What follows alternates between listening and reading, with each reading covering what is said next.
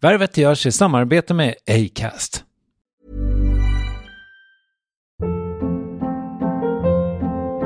Hold up. What was that? Boring. No flavor. That was as bad as those leftovers you ate all week. Keke Palmer here, and it's time to say hello to something fresh and guilt-free. Hello Fresh. Jazz up dinner with pecan-crusted chicken or garlic butter shrimp scampi. Now that's music to my mouth. Hello Fresh. Let's get this dinner party started. Discover all the delicious possibilities at hellofresh.com. Quality sleep is essential. That's why the Sleep Number Smart Bed is designed for your ever-evolving sleep needs. Need a bed that's firmer or softer on either side? Helps you sleep at a comfortable temperature? Sleep Number Smart Beds let you individualize your comfort, so you sleep better together. J.D. Power ranks Sleep Number #1 in customer satisfaction with mattresses purchased in-store. And now, save 50% on the Sleep Number Limited Edition Smart Bed for a limited time. For J.D. Power 2023 award information, visit jdpower.com/awards. Only at a Sleep Number store or sleepnumber.com. There's never been a faster or easier way to start your weight loss journey than with PlushCare. PlushCare accepts most insurance plans and gives you online access to board-certified physicians who can prescribe FDA-approved weight loss medications like Wegovy and Zepbound for those who qualify. Take charge of your health and speak with a board-certified physician about a weight loss plan that's right for you. Get started today at plushcare.com/weightloss. That's plushcare.com/weightloss. plushcare.com/weightloss. Värvet sponsras av SAS Eurobonus och SAS Eurobonus Mastercard. Och det här är ett budskap som jag tänker kan vara bra för den som antingen gillar guldkant på till exempel tillvaron eller för den som gillar att slå 2 flugor i en smäll. Om jag tittar på vad jag gör av med under en dag så är det typ 85% mat. Kanske tar jag en kaffe ute och relativt ofta unnar jag mig en lunch, men framförallt så handlar jag middagskäk och det blir nästan alltid ungefär 327 kronor. Och jag är förvisso med i alla mataffärers kundklubbar så jag får väl något slags luddig poäng på mina köp, men får jag poäng på allt, överallt? Jag får ju inte det och det är dumt, för visst, Eurobonus kan användas till resor, lounger och uppgraderingar, men otroligt mycket mer, som att bo på något av de 250 000 anslutna hotellen som finns att välja mellan. Perfekt om man vill ha en staycation med sin partner eller så. Få poäng på allt, överallt, och det börjar på SAS-Eurobonus-Mastercard.se. SAS-Eurobonus-Mastercard.se. Tack SAS Eurobonus och SAS Eurobonus Mastercard.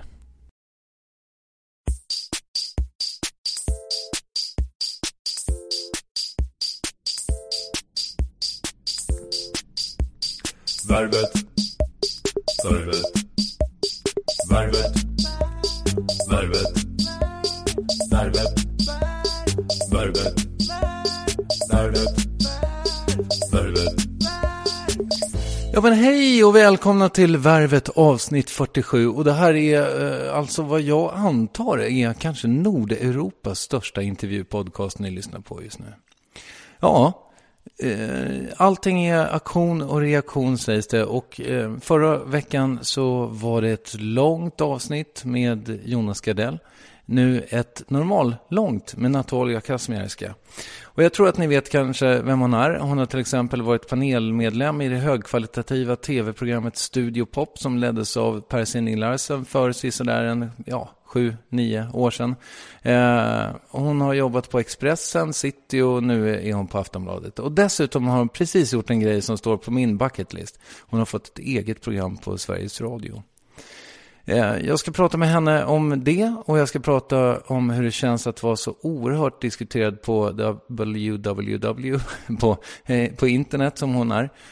Och vi kommer också att prata om ett ställe som heter Bar Central. Det ligger i Stockholm. Det ligger vid det ligger på Södermalm någonstans. Skitsamma. Vi kommer också att nämna The Game, och The Game är Neil Strauss bok, ni vet han som skrev The Dirt om Motley Crue. Hans bok om att ragga, den hette The Game, och den kom väl ut för sådär kanske 7-8 år sedan. Ja, det var väl ungefär det. Det är lite lågt tempo i den här intervjun från min sida. Det låter ungefär som att jag ska somna. Så är det verkligen inte. Jag var pigg som en spigg. Men jag har en förkylning i kroppen helt enkelt. Och Ni är väl vana vid att jag är lite sävlig. Nu kör vi. Natalia Kazmierska från Värvet-studion. Man säger alltså Kazmierska. Ja, precis. Alltså det polska uttalet är Kazmierska, men det är nästan omöjligt för svenskar att säga, så Kazmierska kan man säga, lite som ett ljud. Ja. Hur mycket polska pratar du? Alltså det beror på. För att jag förstår ganska mycket, nästan allt. Men jag är ganska dålig på, när jag inte har pratat på länge, så är jag ganska dålig på att prata det. Och jag har inte ett jättebra ordförråd, utan jag pratar fortfarande lite som ett barn när det gäller orden. Eftersom jag inte har bott där sedan jag var barn. Så jag är absolut ingen stjärna på polska. Alltså jag pratar ju inte polska med mina föräldrar till exempel, utan jag pratar ofta svenska med dem. Okej. Nej, men till exempel så ord för så här moderna saker som dator eller mobiltelefon och sånt. Alltså nu just det kan jag ju, men alltså, sånt har inte de heller använt. Sen är min pappa, de är skilda nu, mina föräldrar. Min pappa han har delvis flyttat tillbaka. Så han har en ny tjej som bor i Polen. Så att han är där väldigt mycket. Så han är ju liksom uppdaterad igen då, kan man säga. Du, vem är du? Ja, jag är journalist. Fru. Ja, polack. Hur började allt för dig? Det blir gärna så att man vill ställa fullfrågor då. Eller så motfrågor. Du menar, vad började mitt liv? Eller vad? Tanken är att med den frågan att den är så pass öppen så att du själv ska... Jag börjar var som helst. Ja, men då skulle jag nog säga att det började för mig när jag bodde när jag växte upp i Kumla utanför Örebro. Så en liten stad där jag bodde fram tills jag flyttade hemifrån. En pytteliten håla. Eller pytteliten, men det är en liten stad, en liten kommun. Det tror jag har präglat mig ganska mycket, att jag växte upp där. Vad finns i Kumla? I Kumla finns ett fängelse. Just det. Ett jättestort fängelse, typ Sveriges största. Och jag växte upp ungefär 500 meter utanför murarna. Så det fanns ju där, lite närvarande. Och i Kumla så pratar man ju väldigt mycket om hur tryggt det är i Kumla, just för att vi har fängelset. För att det första stället fångarna sticker från är ju Kumla, där vill ju ingen vara. Så att då drar de ju liksom så fort som möjligt. Så att om det är någon så här massmördare som rymmer, så är man ju inte som tryggast i Kumla. För där kommer han ju inte stanna typ. Så tänker man i Kumla. Det stämmer väl inte riktigt kanske? Nej, men det gör ju inte riktigt det. Men egentligen så är det ju inte så. Det så rymmer ju inte folk så ofta. Men sen när de väl gör det så kan det ju faktiskt, det har ju hänt att min granne blev så här hotad med ett avsågat hagelgevär när Ursit rymde, om du minns, för herrans massa år sedan. Oj. Och så att. Men så det finns Kumla, så finns det en stor syltfabrik. Önos? En gång i tiden Bob, fast nu ägs det av något norskt, du vet, någon stor koncern. Som gör att det luktar liksom hallonsylt så ibland. Det låter ju härligt. Eller? Det finns det massa frikyrkor. Och massa, på min tid i alla fall, massa moppekillar. Ja, det är väl det som finns i Kumla. Vem var du i skolan? Alltså, jag var ju en duktig tjej som pluggade väldigt mycket. Hur gammal var du när ni flyttade till Sverige? 5 år. Okej, så pass. Så, och då flyttade vi inte till Kumla först, utan först bodde vi på flyktingförläggning i Flen. Och sen bodde vi i ett miljonprogram i Örebro som heter Brickebacken. Där har jag bott. Jaså? Ja. Jaha, då kanske vi ska prata om Brickebacken. Ja, men jag minns väldigt lite, för jag var 4-5 år bara. Jag minns ju ganska mycket. Jag gick i hela lågstadiet där. Okay. Och så flyttade jag till Kumla när jag var 10. Hur var det då i Brickebacken? Hårt? Ja, men det var ganska hårt. Fast på den tiden så bodde man ju, vi som bodde i miljonprogrammet, och så ligger det ett ganska lyxigt villaområde som heter Brickeberg, som är ett av Örebros rikaste områden. Oj, vad du fick dialekt när du pratade om det här. Brickeberg. Ja. Brickeberg. Ja, och vi gick ju i samma skola då på den tiden. Så att jag hade 2 bästa kompisar. En vars pappa var professor och de bodde i en fin villa. Och den andra var en tjej vars pappa... Hon kom från en väldigt fattig, väldigt trasig bakgrund. Vad var det du svalde om hennes pappa? Nej, men jag kom på att det liksom... Hon kanske lyssnar på det här. Hon kanske inte vill att jag berättar. Att han var alkis? Ja. Mm. Men hon hade det mycket tuffare. Det kändes som att det fanns jättemånga tjejer som bodde där. Ja, som hade. Ja, absolut. Ja, absolut. Och det var ju det som var kanske ganska intressant. Alltså idag så tror jag inte att man möts på samma sätt i skolan som man gjorde då. För då var det ju verkligen ett mischmasch av olika människor från olika klasser och bakgrunder i samma klass. Men så tror jag inte att det är i Brickebacken idag, faktiskt. Var du medveten om klassbegreppet? Ja, jag tror inte att man tänkte på det så. Men man märkte, jag kommer ihåg att de som bodde i det här villområdet och man kände att man älskade att vara hemma hos dem. För de hade så här popcornmaskiner och det fanns någon slags så här trygghetskänsla där som man bara liksom, alltså det gick inte att sätta fingret på det, men som man ändå liksom var jävligt avundsjuk på. Att man kände att när man var där så var liksom allting så himla mysigt och man var så här, varför har inte vi en så här stor skinnsoffa? Varför har inte vi liksom?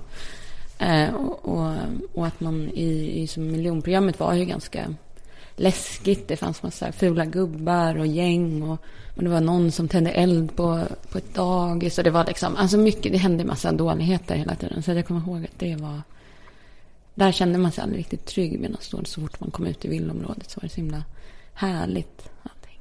Vad gjorde dina föräldrar? Mina föräldrar, först då när vi flyttade till Brickebacken så pluggade ju de svenska. Och sen var ju de tvungna att utbilda sig lite för att deras utbildningar liksom inte riktigt räknades. De hade jobbat inom vården i Polen men fick liksom plugga in. Så min mamma blev kurator sen inom psykvården och min pappa var nattskötare på psyket som inom kommunvården, kommunalare. Var det de hade gjort i Polen också? Alltså sjuksköterska? Ja, precis. Skötare och kurator då.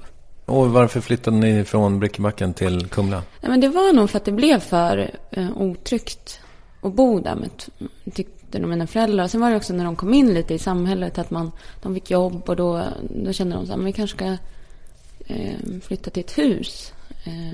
Och jag och min lilla syster blev större och behövde lite mer plats. Vi delade ju rum ganska länge och så. Så då köpte de ett litet hus, ett radhus i Kumla. Mm. Hade du svårt med språket i början? Nej, alltså det var så himla konstigt för jag lärde mig när jag kom, det här är liksom, har blivit som en myt typ om hur det gick till när jag lärde mig svenska, men jag vet inte hur mycket, jag minns inte själv, men att jag började på ett dagis och där var jag helt så här tyst i 3 månader, pratade knappt med någon, alltså jag bara lekte med barnen utan att prata. Så folk var lite så här, är det något fel? Typ är jag autistisk? Eller? Och sen så ända så började jag prata. Och då pratade jag i stort sett liksom flytande svenska. För då hade jag väl suttit där och tagit in på något sätt. Och sen, att tydligen så funkar barn för att man lyssnar och sen kan man. Ja, för nu pratar jag, det är inget som hör att jag kommer från ett annat land. Och det har nog aldrig hörts, tror jag inte, på någonsin när jag pratar svenska. Medan mina föräldrar hörs det på. Mm.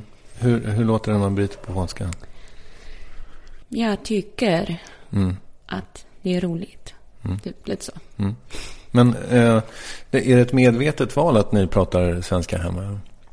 Nej, det där är liksom lite... Alltså vi gjorde ju inte det när jag var liten. Men sen så... Och jag gick i hemspråk. Men sen var det ganska dåligt med hemspråksundervisningen på något sätt. Att det inte fanns lärare och det var... Alltså det där är en liten sån här gnagande grej i mig. Så, för att jag önskar ju nu att jag kunde prata helt perfekt polska. Men på något sätt så kände jag, tror jag, när jag började närma mig tonår och pubertet, så här, att jag liksom avskydde att jag var någon annanstans ifrån. Så jag vägrade i stort sett. Liksom, jag ville inte lära mig mer. Jag ville inte hålla kvar vid det. Alltså det kanske var en del i någon slags föräldrauppror eller jag vet inte. Men så då struntade jag i hemspråket och tappade ganska mycket. Och jag tror mina föräldrar liksom tjatade mig till slut gav upp lite och bara, ja men om du vill prata svenska så gör vi väl det liksom. Och det är lite synd nu. Nu kan jag känna att det var dumt. Hur är det med din lillasyrra då? Pratar hon polska? Nej. Ingenting? Alltså det är samma med henne. Hon förstår ju ganska mycket. Hon är inte så bra heller. Finns det ett polskt community i Stockholm? Alltså det finns ju, speciellt via kyrkorna, det finns ju en domkyrka på Medis. Det jag gifte mig för övrigt. Den är väldigt polsk. Det finns mycket polska församlingsmedlemmar och präster och så. På Flashback stod det att du var judinna. Nej. Nej. Det där har jag fått höra faktiskt från folk som är liksom kända journalister. Nej, men som har sagt så, ja men du måste ju vara judinna. Hur har det annars gått så bra för dig i media? Typ sådär. Oj. Det finns väldigt mycket konstiga åsikter. Alltså jag skulle inte ha något emot att vara judinna, men nu råkar jag inte vara det. Nej, katolsk. Precis. Alltså, så där finns det nog, kring den kyrkan finns det ett polsk community. Och sen så, jag tror att det finns, men jag har aldrig ingått i något. Jag har inte, mina föräldrar har inte heller gjort det. Nej. Alltså i något polskt. Vad har vi för kända polacker i Sverige? Maciej Zaremba, Katrin Kielos. På Aftonbladet är ju polack. Eller polsk bakgrund. Zytomierska. Ja, just det. Där har vi också. Isabella Skorupko. Ja, var slut där kanske. Det finns inte fler. Nu kommer jag inte på det. Men hade du problem med det här? Du sa att du i dina tonår inte ville kännas vid att du var av polsk härkomst. Ja, men jag tvingade min mamma att kalla mig Nathalie så här, om man gick på stan. Och, för att ingen skulle höra att jag hade ett konstigt namn. Och så, jag tyckte det där var skitjobbigt. Tvingade henne också inte bryta då? Nej, det gick ju inte riktigt. Men om du hade kunnat? Man tyckte nog att det var jobbigt att det var så. Att, ja, man kunde bara smälta in. Gjorde du det då? Egentligen gjorde jag nog det, men det var nog mer en känsla man hade att man var liksom lite konstig. Och sen är det klart, speciellt tror jag när jag kom till Kumla, för där fanns det ju nästan ingen från något annat land. Så då kände man liksom att folk kanske var lite så här, kunde skratta åt ens namn och lite så här skratta åt att ens föräldrar bröt och tyckte att man var lite konstig. Där kände man sig nog mer freaky liksom. Har du någon gång blivit typ mobbad eller retad eller någonting sånt? Nej men absolut inte. Alltså på mig syns det inte att jag kommer någon annanstans från, eller hörs inte, och det är liksom, alltså jag har verkligen inte haft några problem på det viset. Var det tvärtom när du bytte skola, att du blev poppis? Ja, men lite kanske folk var lite nyfikna och så. Hur många frågor chans på dig där och i 4:an? Det minns jag inte, men jag kommer ihåg första dagen i skolan. Då var det några tjejer som kom fram och frågade hur det var att bo i Italien, eftersom jag hette Natalia. Det var typ den inledningsmeningen. Nej, men jag har verkligen aldrig upplevt rasism på det viset. Hur var din gymnasietid sen då? Då kunde du gå i gymnasiet i Kumla eller? Nej, det finns inget gymnasium där. Jag gick gymnasiet i Örebro. Då pendlade jag in till storstan. Vilken linje? Humanistisk. Eller egentligen så, när jag gick ut högstadiet, då var jag konstigt nog en stjärna på alla naturämnen. Bra så här, kemi och fysik och sånt. Matte var jag liksom jätteduktig. Så alla var liksom såg den här läkarkarriärvägen framför sig. Och sen så hade jag ändå någon sån här lite hemlig dröm om att jag ville lära mig språk och läsa böcker och sånt. Och då kände jag att jag söker humanistisk i smyg. Jag ihåg att jag fick ha så här krismöten med mina föräldrar och syokonsulenter som bara, har du gjort liksom? Hur kunde du söka när du skulle kunna kommit in på natur? Men jag ångrar mig aldrig. Dina föräldrar ville egentligen att du skulle bli läkare? Ja, men eller inte läkare, men jag tror att de ville så här, men de har alltid varit så här, men hålla alla möjligheter öppna så att du alltid kan liksom göra vad du vill. Så. Och nu när du är så duktig på matte, varför skulle man göra något sånt och välja att läsa typ latin? Men jag var ju väldigt inne på den här lite, ja men du vet den här lite tonåring med basker och typ en bok under armen grejen var jag väldigt inne på. Så jag kände att jag vill läsa humanistiskt, så Döda Peters sällskap. Den grejen såg jag framför mig. Så då gick jag hum och läste typ 3 olika språk. Franska, spanska, tyska. Och latin? Nej, jag skippar latinet. Okej. Har du hållit i språken? Alltså lite, jag kan ju... Tyskan har jag väl inte hållit i jättemycket, men jag kan ju i stort sett förstå liksom, på alla de språken och läsa tidningar. Och det har jag ju fått användning för. Men jag håller inte på att plugga vidare. Det gör jag inte. Nej, jag förstår. Hur blev det media sen då? Alltså det var nog redan på gymnasiet så började jag tänka att jag ville bli journalist. Jag har ju alltid skrivit väldigt mycket och min pappa är ju en väldigt skrivande och läsande person och poet. Jaha, okej. Är han publicerad? Ja, i Polen och inte i Sverige men i Polen och i USA. Så jag har alltid... Vad heter han? Roman Kazimierski. Så jag har alltid skrivit och sen så tror jag att jag började liksom... Jag vet inte hur jag kom på idén att jag skulle bli journalist, men jag tror att jag tänkte att jag ville jobba då med skriva eller läsa på något sätt. Och sen gick jag igenom olika möjliga yrken man kunde ha då. Och då var det ju bibliotekarie och journalist som jag var inne på. Och sen så blev jag journalist. Så jag började redan på gymnasiet lite så här... Men var med i någon studenttidning eller jobba lite med något sånt och skrev lite själv och så. Skrev lite själv, säger du? Ja, men lite sånt som man skrev i sin tonår. Det dikter och ja, sånt. Har du kvar dem? Ja, det finns nog kvar en del. Det gör det nog. I någon garderob i Kumla. Ja, jag fattar. Men du kan väl bara digitalisera det så lägger vi ut det på hemsidan. Och hur blev det ett jobb sen då? Jag flyttade hemifrån efter gymnasiet. Jag flyttade nästan direkt. Så jag slutade gymnasiet i juni och i augusti flyttade jag till Norrköping. Jag hade sökt in på universitetet där. En utbildning som hette så här, kultur och media. Så började jag plugga där. Och sen var vi några kompisar som startade en tidning. Som då jag blev ansvarig utgivare för. Som typ ingen ville vara det, så fick jag ta på mig den rollen.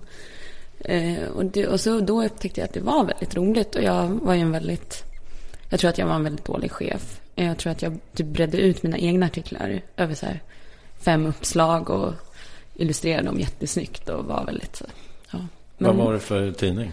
Alltså det var som en gratistidning. Vi fick lite pengar från universitetet och så den delades ut på kaféer och sånt där. Alltså typ lite mer glossy fanzine. Vad hette den? Ikon. Och den finns kvar fortfarande. Jag fick något mejl för något år sedan om någon så här 10-årsjubileum. Ligger ni i fejd då med, eller de i fejd med Bonniers?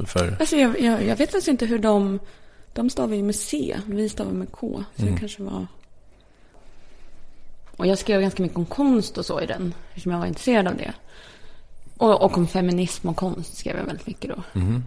Var kom konstintresset ifrån? Det kommer nog från min mamma och pappa också. Men de är ju väldigt kulturintresserade och intellektuella.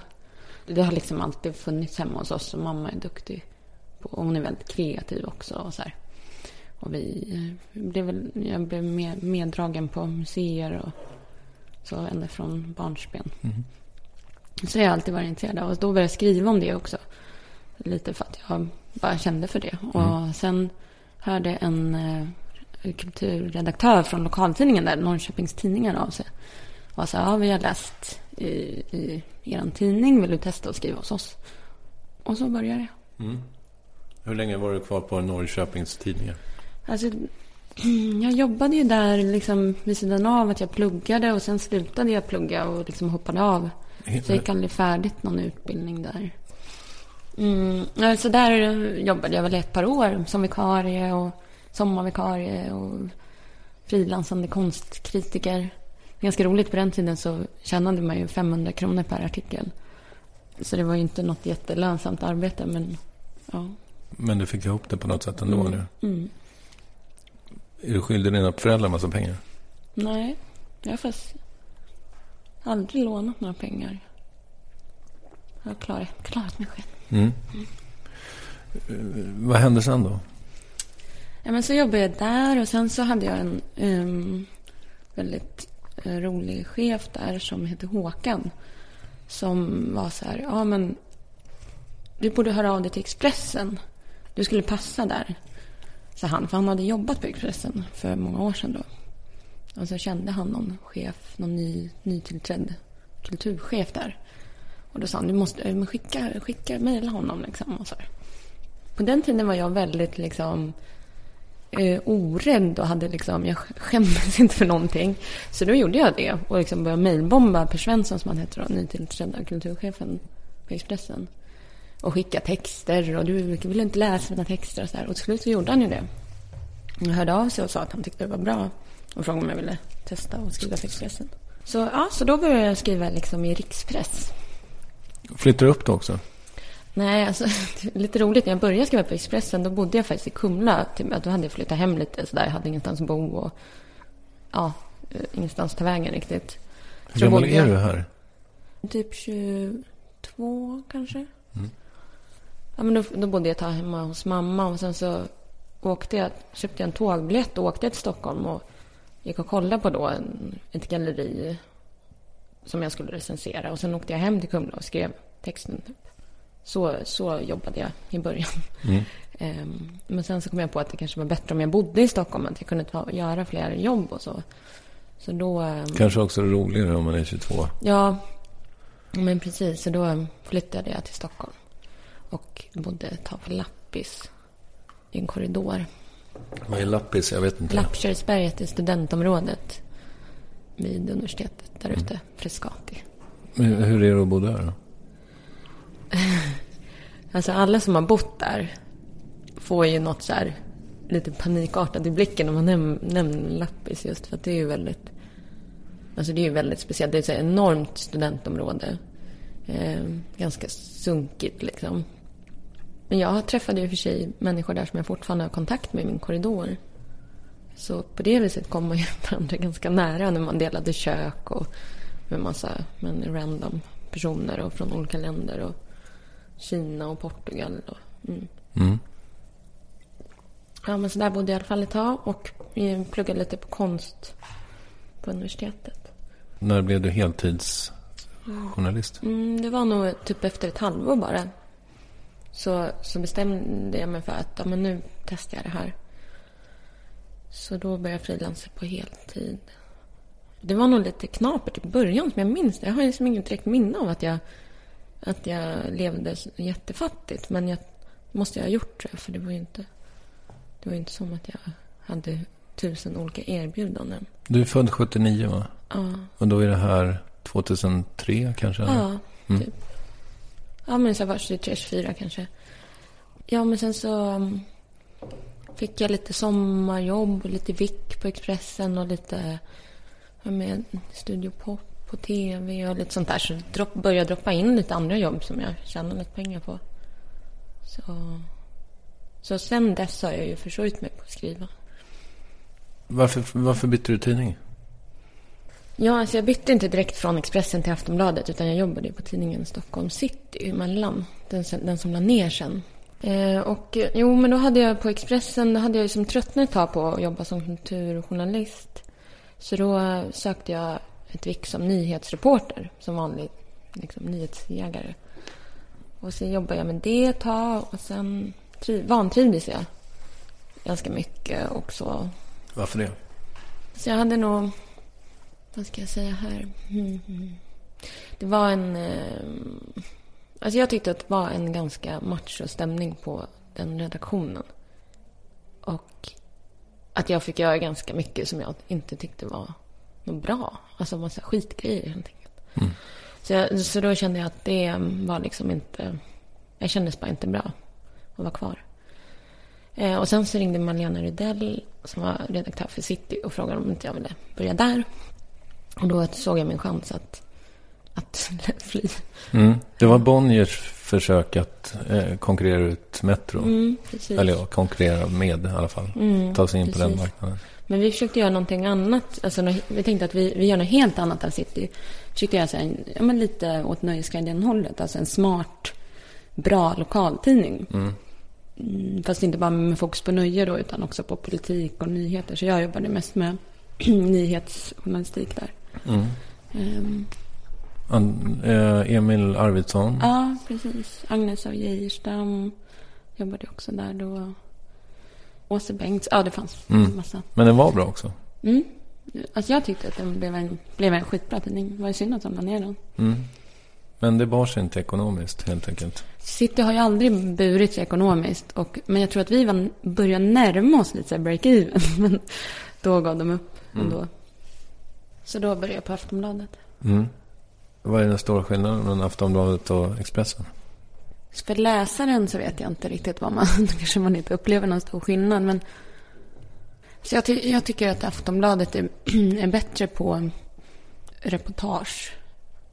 De satsar de har ett större intresse för bra stilistik än vad jag upplevde att Expressen hade när jag jobbade där. För jag tror inte att det är så liksom inpräntat i tidningsryggarna, men jag tror att det är så upplevde jag det. Har du utvecklats som skribent på Aftonbladet? Jo, men det gör man ju hela tiden.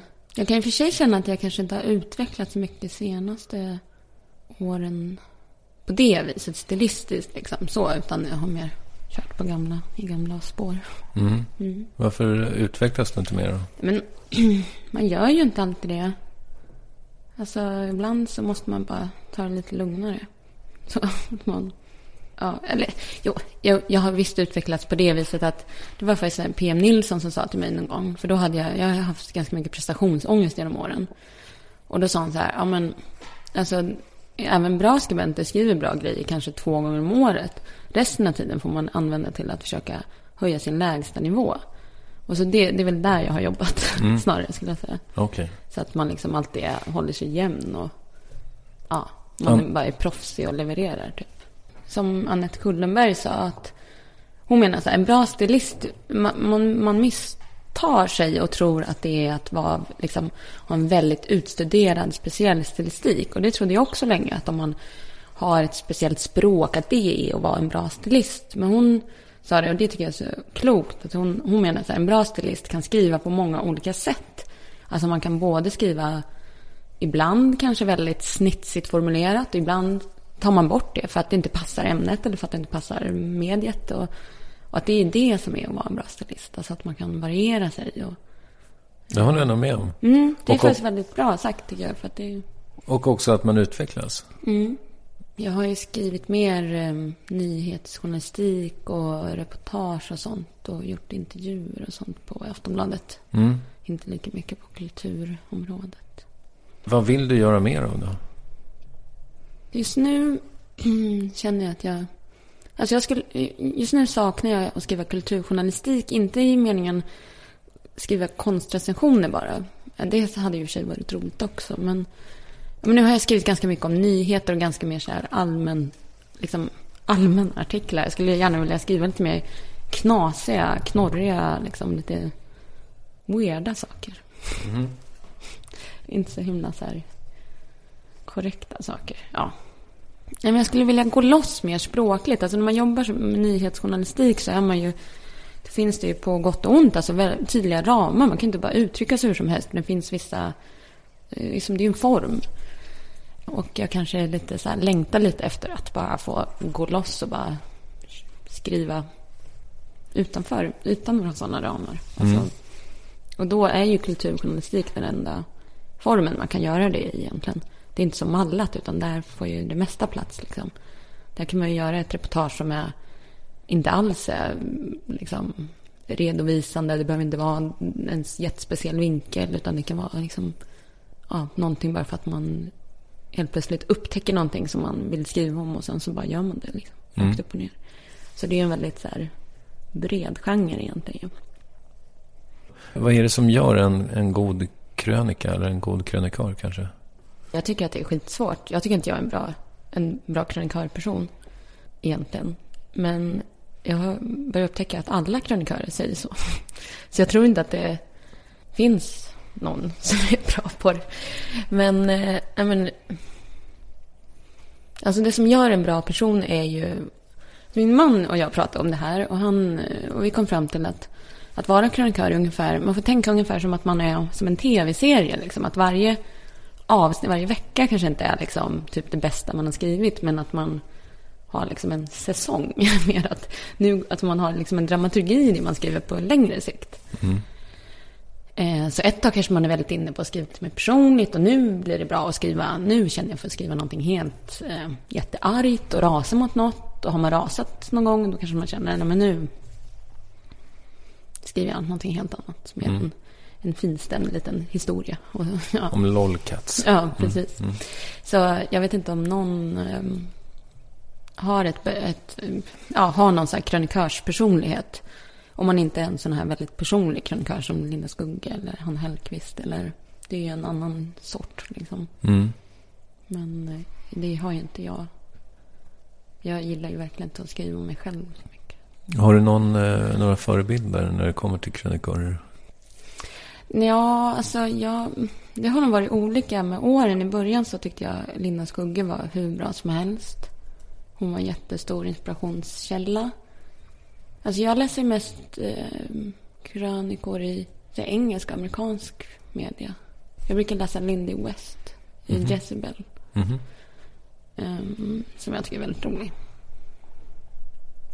Så det skulle jag säga. Men jag har ingen sån där förebild, någon specifik person.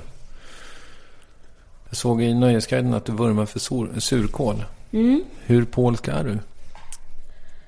Så jag har ju blivit mer och mer polsk med åren. För jag sa ju förut att jag helst inte ville kännas vid det där. Och sen så fick jag någon slags, jag vet inte när det kom tillbaka, men då blev jag helt liksom väldigt polsk.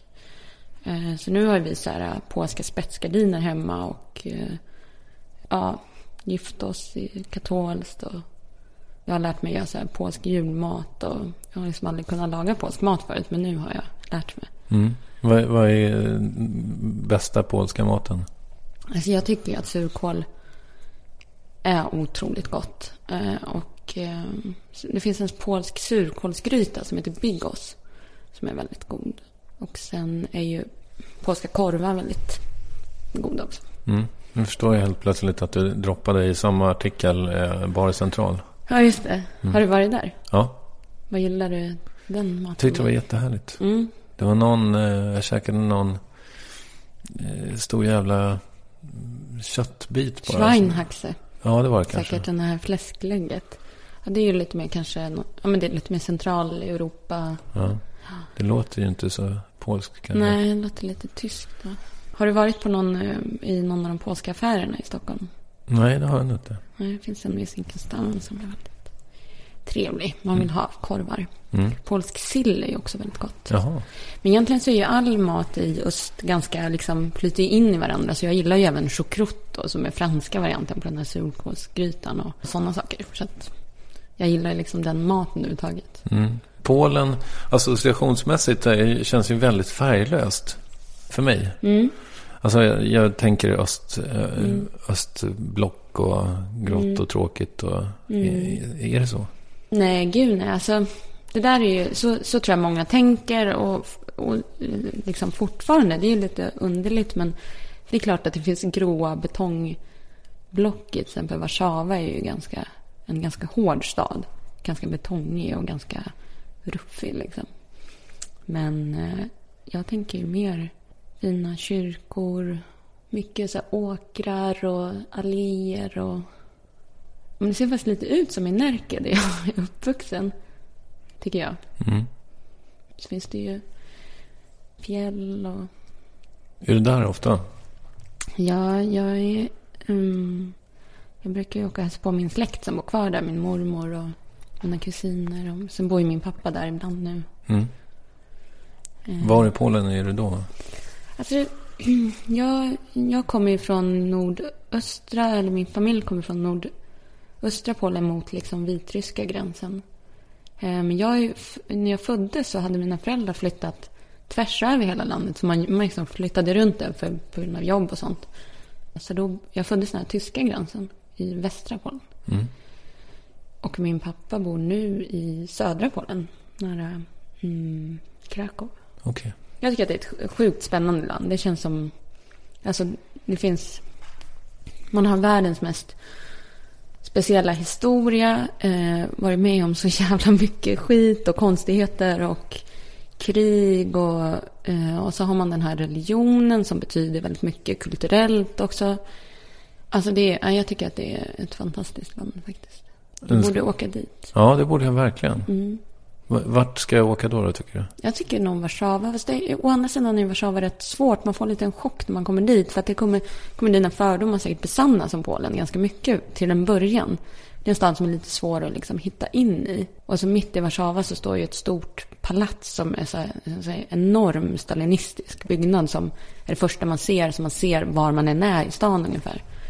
Så att det liksom känns det verkligen som... Det är ingen så här insmickrande stad. Nej. Vad heter Warszawas motsvarighet till Hornstull då? Praga finns det ett område som heter som är liksom lite ruffigare, lite söder och lite trendigt och med barer och så. Men där och som liksom som länge var så här knivsöder, att det var farligt att vara där också. Men som nu har blivit lite gentrifierat.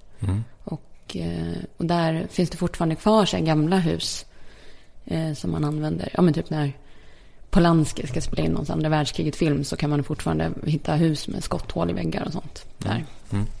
Det skulle kunna gå och känna hemma. Ja, härligt.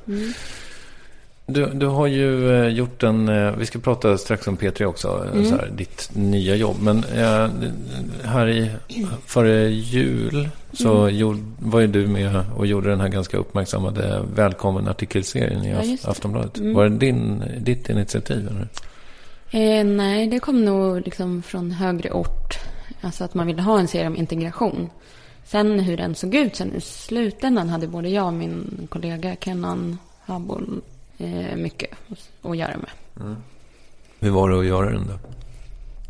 Nej, men det var svårt för att ämnet är ju så himla stort. Och vi var så här, men gud, hur ska man ringa in det? Och det kändes lite som att vi fick i uppdrag att liksom skriva om integration. Och just nu så känns det som ett ämne som...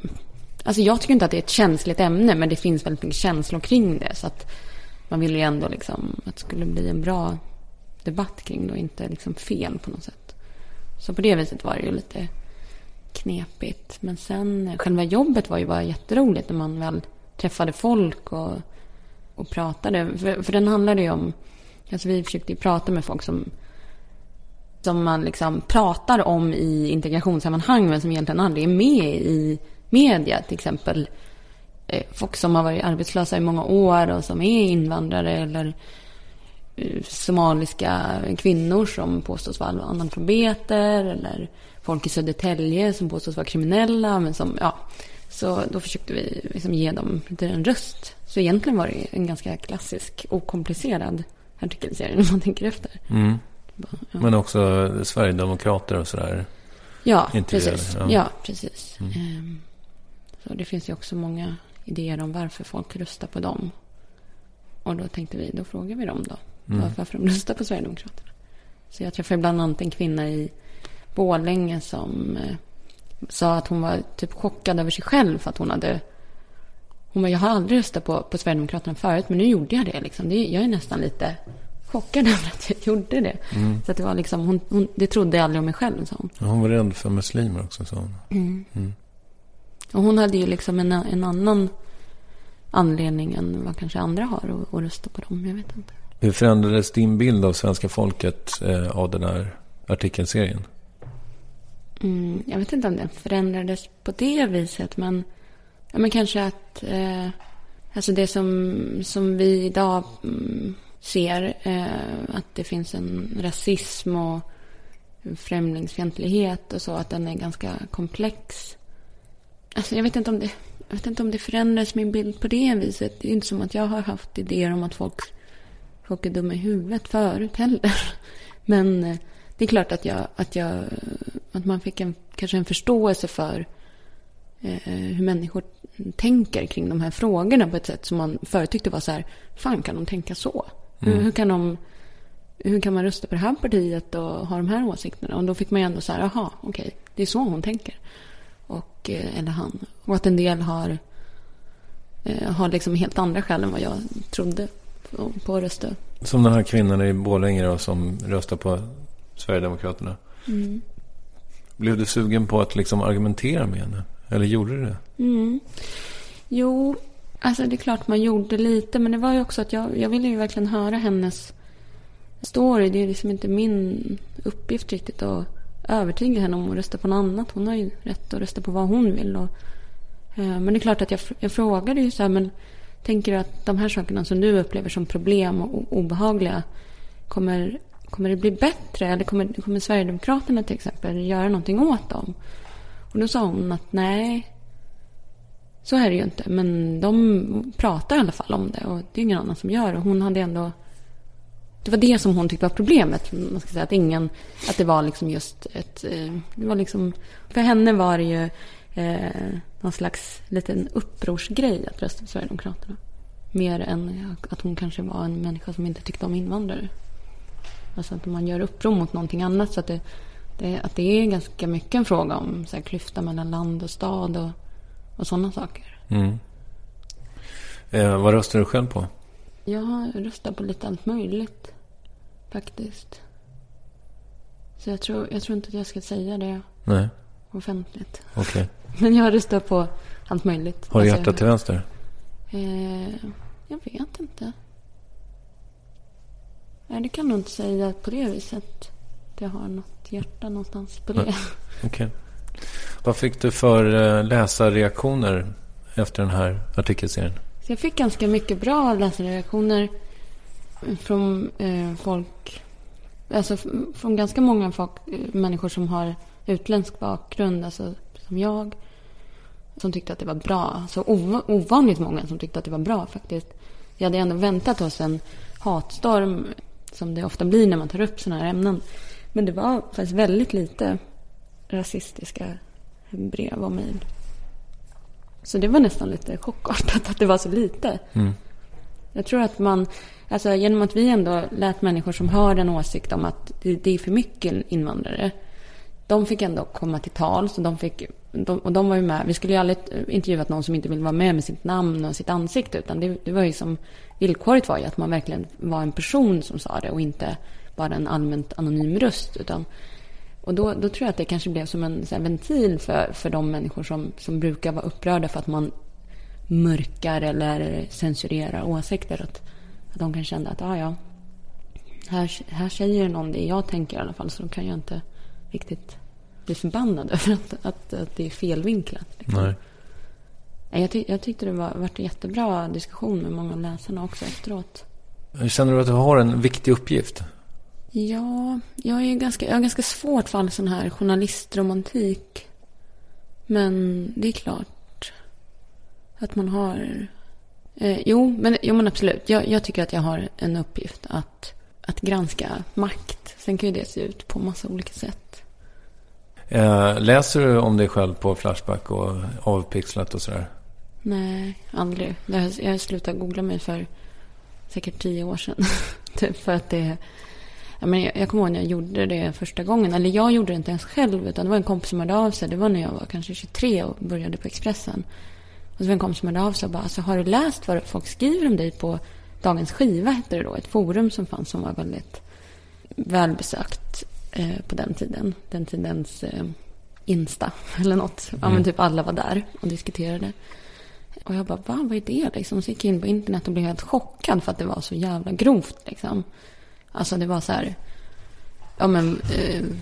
folk som hade trådar om hur jag skulle våldta. Alltså det var helt bizarrt liksom. Och jag kommer verkligen ihåg den här känslan att jag blev helt så här, herregud, och liksom verkligen helt chockad. Och liksom kunde inte prata om något annat i flera veckor med folk. Att jag liksom bearbetade det hur länge som helst efteråt. Var helt liksom besatt av att känna mig jätteutsatt helt plötsligt. Vad gör det med dig då när du läser? Alltså, eller vad gjorde det med dig så att säga? Det så blir man ju lite rädd. Men framförallt så känner man sig...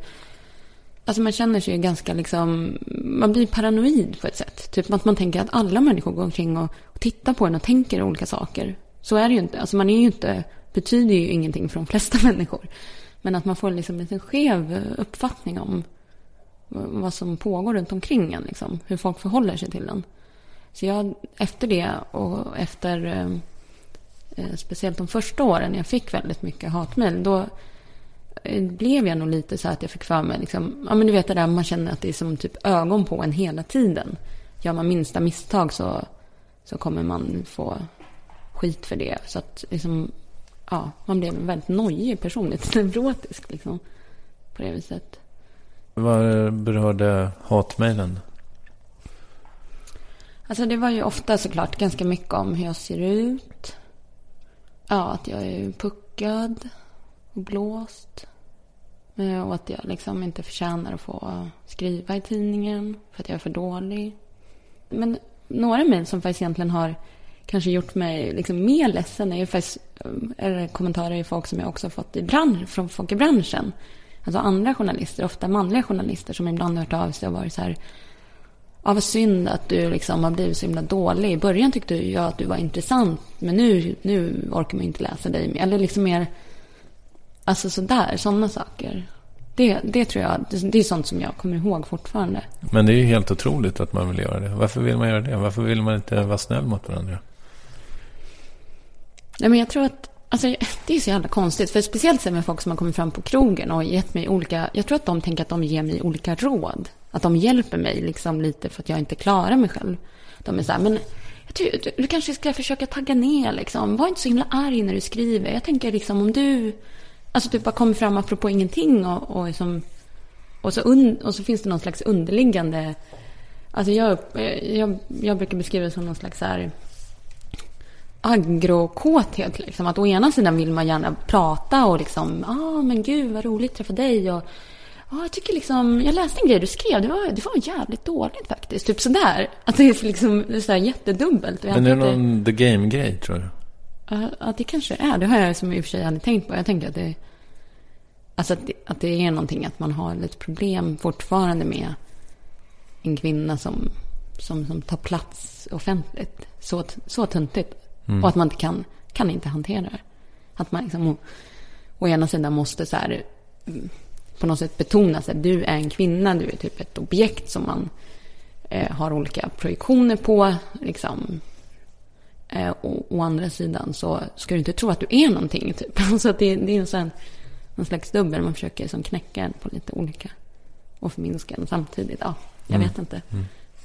Alltså nu händer det inte så ofta heller. Det känns som att man gick igenom någon slags skärseld. Och eftersom jag överlevde uppenbarligen, så kanske det inte är lika kul längre. Eller intressant. Det verkar ju ändå inte bita riktigt. Nej. Så nu är det ganska sällan det händer, faktiskt. Men får du fortfarande hatmejl? Inte så ofta, faktiskt. Det händer också, men inte alls på samma sätt. Du har alltså precis, vad är det, typ en vecka sedan så började ditt program P3 Nyheter med Kashmiriska. Lite långt namn. Nej, men jag har ju inte gjort, jag har ju mest skrivit, och sen så har jag ändå haft någon sån här liten idé om radio. Fan vad roligt, för jag har satt lite som bisittare i P1 till Thomas Nordegren i 2 säsonger. Och då kände jag bara så här, fan radio, liksom, varför har jag inte tänkt på det förut? Det vore ju jättekul att jobba med. Och så gick jag och närde lite så här små hemliga fantasier om så här, undrar hur det borde vara så här Studio 1-programledare eller leda så här nyhetsprogram. Och sen så ringde de från P3 och sa att de tänkte utveckla ett nytt format. Och frågade om jag var intresserad av att provspela för programledarrollen. Så då ville jag det. Och vad hade du för konkurrens? jag vet inte. Nej. Jag fick aldrig reda på det, men jag tror det var de provade nog med lite andra personer också. Jag tror jag vet någon, men också någon som inte hade jobbat på radio förut. Så jag trodde inte att jag skulle få det som just eftersom jag inte har jobbat med radio förut på det viset. Vad fick du göra på provet då? Men man kom dit och så fick man typ ett papper i handen med 3 olika ämnen, och så fick man gå direkt in i studion, så man liksom hann så här ugna igenom, och så skulle jag intervjua då 2 personer, någon forskare på någon idrottspsykolog om någon fotbollsmatch som hade varit så här. Så det var liksom väldigt så här för att alla skulle ha lite samma förutsättningar, så man fick inte ämnena förrän man precis skulle gå in. Och sen skulle man, så man gjorde som ett litet miniprogram. Och när var det här? Alltså hur länge sedan var det? Det var ju höstas någon gång, kanske i november. Okej. Men hur funkar det då? Du jobbar 4 dagar i veckan där? Så jag åker dit varje måndag morgon och så bor jag där tills torsdag. Varför görs det i Göteborg? Det är någon slags SR på politik. Att vissa program ska göras där. Mm. Så. Hur ser det redaktionella arbetet ut då med ditt program? Ja, men det är jag och 3 personer till. Min producent Torbjörn och 2 tjejer, Anna och Johanna. Vi är redaktionen och vi sätter oss ner varje morgon och bestämmer vad programmet ska handla om. Tar upp de intressanta nyheterna och vad kan vi göra på det här? Kan vi hitta någon intressant person? Och sen så roddar man ihop det till 1:00 när man sänder live då. Mm. Helst vill vi ha personer i studion om det går eller på länk och sådär. Och sen så går vi ganska mycket på magkänsla tror jag. Vad som känns som att det passar oss. Och det ska ju utgå ganska mycket från mig så att det är klart att om det är någonting jag är helt besatt av så kanske vi kör på det också. Så. Men det ska ju vara ganska allmänbildande så att det är inte som att det bara är mina intressen som ska utan det ska ju handla om saker som folk behöver veta. Men vad tjänar du nu då? Tjänar i pengar? På radion får jag 36. Då är det lite kompensation för att jag har dubbla hyror och åker tåg fram och tillbaka. Mm. Men du skriver också för Aftonbladet? Ja, jag skriver krönikor också. De känner jag väl. Ja, hur mycket känner jag på dem? Alltså det blir väl kanske 6 i veckan. 4, 6, 5, 6 veckor. Är du tjänstledig på något sätt från Aftonbladet? Nej, jag har inte varit anställd där så jag egentligen... Det är bara att jag inte skriver. Nej. Alltså jag är frilans där. Ja. Är det kul på Sveriges Radio? Ja, jätteroligt. Alltså det är verkligen... Jag har ju bara kört en vecka nu. Men det är ju en helt annan grej än att skriva. Och det är så jävla roligt faktiskt. Mm. Hur många lyssnare har du? Det vet jag inte. Ingen aning. Vi har fått ganska bra respons. Eller som de sa på radion att ingen har hört av sig och klagat på hur jag låter än. Så att då, det betyder väl att då tror jag att man ska vara nöjd. Mm. Har du några radioförebilder? Det är klart att jag har lärt mig ganska mycket av Thomas Nordegren till exempel som en gammal räv i radiosammanhang minst sagt. Eftersom jag har suttit och liksom med honom så tycker jag att jag lärde mig ganska mycket av hur han jobbar. Men nej, men inte så. Men jag tycker ju de som gör Studio 1 till exempel, programledarna, är skitduktiga. Mm. Så jäkla bra på att ställa frågor och ringa in ämnen. Och jag har ju sjukt mycket att lära mig. Där känner jag. Mm. Men... Vad är det du inte behärskar då? Så jag är inte jättebra på att göra intervjuer faktiskt. Alltså med personintervjuer som du är bra på. Jag är inte någon stjärna på det. Och sen ställer jag ibland så kallat dubbelpipiga frågor. Att jag frågar 2 saker samtidigt. Det ska man inte göra i radio. Okej. Det blir dålig radio. Undrar om jag gör det. Nej. Gör inte det? Det är ungefär, ställa dubbelpipigt är ungefär så här. Men hur tänker du kring att bo här i Vällingby? Är det kul eller är det jobbigt att bo här? Då har man liksom ställt 2 frågor. Och då väljer du då kanske du kan säga så här, jo men det är ganska roligt. Istället för att säga, hur tänker du om man bor här? Det hade ju varit en mer intressant fråga. En lättare fråga. Ja, då hade ju du mer... Men om man ställer 2 frågor så där, då väljer inte ju personen. Och då väljer man ofta att den som är bekvämast att svara på. För att man inte orkar direkt ge sig in i en lång resonemang. Fan vad roligt. Det har jag aldrig tänkt på. Nu har jag lärt mig något. Det är sånt man lär sig på radion. Ja, har du lärt dig något annat som... Nej, men det är bara liksom... Alltså det är så sjukt mycket. För första veckan innan vi sände, då skulle jag bara liksom lära mig av och på låtar och lite sånt där. Alltså det är ju ingenting man går omkring och kan bara, har jag upptäckt. Av naturligt, utan... Ja, det är lite speciellt liksom. Och så skulle vi spela in en trailer som går så här på P3 lite då och då, som alla programledare får göra. Man ska säga vi på P3 älskar ny musik. Och det gick så jävla dåligt för att för de var så här, alltså du låter ironisk, det låter inte som du menar att du älskar ny musik. Du måste verkligen säga det som att du menar att du älskar ny musik. Och vi fick ta om den där liksom hur många gånger som helst för att jag kunde liksom inte få till det. Åh fan. Så att man måste ju lära sig att spela. Alltså det är ju som att spela, inte teater, men det är ju ändå som att spela en roll och vara programledare. Som man får liksom utveckla lite, känner jag.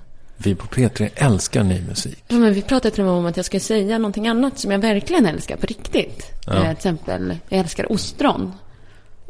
Och så skulle vi klippa ihop det med ny musik så att det skulle låta mer äkta, för att jag liksom fick inte till den där älskar på ett bra sätt. Men du fick ihop det till slut? Ja, men till slut så fick vi ihop något som duger. Ja, det var fan. Ja. Men vadå, hatar du ny musik? Eller? Nej, alltså inte så, men hur ofta säger du jag älskar ny musik? Alltså det är bara tuntar som säger sånt, eller hur? Eller liksom, om du skulle träffa någon på stan som bara, jag älskar ny musik. Man bara, ja, vem gör inte det liksom? Ja, jag gör i och för sig inte det. Nej, men det är klart. Jag gillar ju ny musik, men det är som just älskar, det är så starkt ord att använda. Jag upptäckte ditt Grimes-tips där också via den där lilla Nöjesguiden-artikeln som jag har refererat till onaturligt många gånger nu. Men det tyckte jag lät bra. Men jag måste liksom överfallas av ny musik för att ta den till mig. Jag tycker inte om att upptäcka ny musik. Nej, för dig hade det varit jättesvårt att spela den trailern då. Jag älskar min familj. Jag älskar min familj. Nej. Ja. Vad betyder feminism för dig? Alltså betyder maktkritik eller kritik av makten. Politik. Är det viktigt? Ja, det skulle jag nog kunna säga att jag brinner för. Beskriv din begåvning. Jag vet inte om jag har någon, men jag tror att min begåvning är snarare att jag har ganska mycket drivkraft. Det tror jag nästan all begåvning egentligen handlar om. Alltså de som är jävligt duktiga på att spela piano, liksom bara har det från början, kanske inte liksom börjar brinna för att lära sig det. Medan jag kanske snarare inte har någon medfödd talang, så att jag har haft väldigt mycket drivkraft. Det tror jag är min styrka. Det är ganska ohejdbar liksom. Hur ser du på att vara känd? Ja, men det är ju väldigt konstigt, och samtidigt tror jag att jag njuter av det säkert någonstans. Jag har ju ganska stort bekräftelsebehov, så då är det nog bra att få det ganska mycket som man får när man känner. Samtidigt så kan jag nog vara lite paranoid, som sagt. Vilket är den dåliga sidan med att vara känd. Så vet jag inte om jag är så känd, men det lilla kändisskapet som man har. Hur tar ditt bekräftelsebehov sig ut då? Jag är väldigt svårt att tro på att det jag gör är bra, om inte folk säger det. Jag kan liksom aldrig känna det själv. Eller ibland kanske jag kan känna lite magkänsla av att det här var kanske inte varit så dumt, men jag har ju ett väldigt stort behov av att höra det från andra och få liksom någon slags uppskattning. Så på det viset har jag ju väldigt stort behov. Men nu är det svårt. Jag hoppas nu att du inte tar illa vid dig. Jag vill att du ska veta att när Pontus Gårdinger till exempel var här, som ju är en väldigt, väldigt vacker människa, så försökte jag fråga honom om det, hur det är att vara vacker. Och, så att det är inte en könsfråga, men tycker du att komplimanger för din skönhet, som ju är liksom, vad ska man säga, får anses som vedertagen, är de sämre än komplimanger för saker som du gör? Nej, absolut inte. Nästan tvärtom. Alltså att jag skulle nog kunna känna att okej, nu har jag skrivit en jävligt dålig krönika idag, men det finns i alla fall någon som tycker att jag är snygg. Det skulle nog kunna vara det är nog en tröst i så fall. Ja, vad kul. Alltså det är ju jätteviktigt. Är det någonting som du tycker att vi har missat att prata om, som du tycker att jag ska fråga dig om? Jag vet inte, jag tänkte att du kanske skulle prata mer om till exempel religion eller någonting. Om så. Tror du på Gud? Jag vet inte. Inte så, men samtidigt så är jag ju väldigt så här liksom jag är väldigt religiös, mer som alltså typ som att jag tillhör en subkultur, att jag är väldigt intresserad av religion och läser mycket om det och är så här, eller att prata om det, men sen när det väl kommer till så här, tror jag på det vet jag inte, men jag är väldigt intresserad av det på ett kanske inte normalt sätt. Nej. Av människor som har religioner och nunnor och sånt är jag väldigt intresserad av. Ja, det är med din bakgrund att göra. Men jag tror det, för att alltså det är så konstigt, för när jag växte upp så fick jag först en ganska religiös liksom uppfostran, man ska säga. Vi gick i kyrkan och jag gick i så här bibelskola, i katolsk bibelskola i Örebro. Och liksom kände att jag var väldigt katolsk liksom. Och sen gjorde jag liksom, när jag inte ville ha någonting med det där att göra, så liksom slutade jag gå i kyrkan. Och mina föräldrar har liksom också slutat gå i kyrkan. De är inte heller så katolska längre. Utan det är så underligt att det där bleknar bort, är det inte det? Alltså att man tänker sig antingen så är man religiös eller så är man det inte, eller så konverterar man. Eller just det där att det bara liksom sipprar lite in och ut i ens liv. Det är egentligen lite underligt, men så har det varit för mig. Men känner du att du är på väg tillbaka till det? Jag vet inte, men jag hade en idé om att jag kanske skulle konfirmera mig faktiskt. För det har jag aldrig gjort. Jag har ju gått i så här första kommunion som jag gör i katolska kyrkan. När man har en liten så här mini-brudklänning på sig och är typ, när man är ungefär 10 år. Det är som en liten mini-konfirmation. Det har jag gjort, men jag konfirmerar mig aldrig. Så nu funderar jag på om jag skulle göra det som vuxen kanske.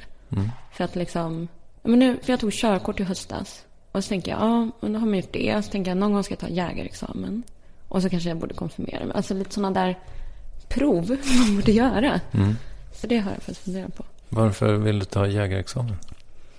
Jag gillar ju att vara ute mycket i natur och skog.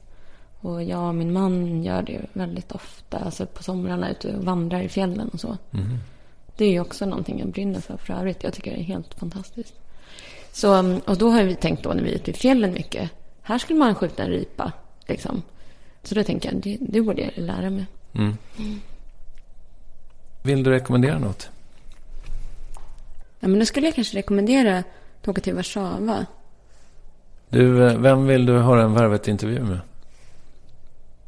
Kanske Christian Lundberg, poeten. Tycker jag är bra. Tack för att du kom. Tack.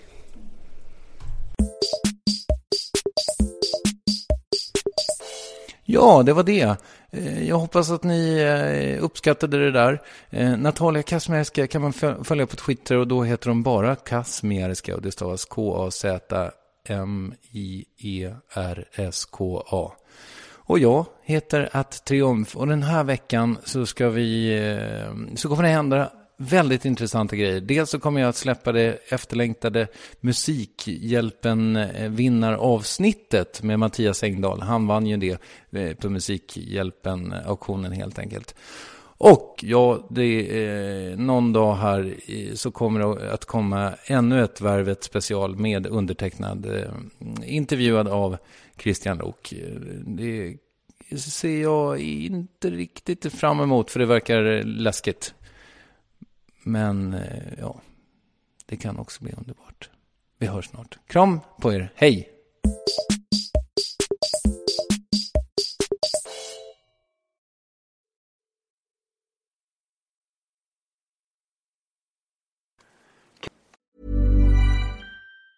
Ever catch yourself eating the same flavorless dinner 3 days in a row?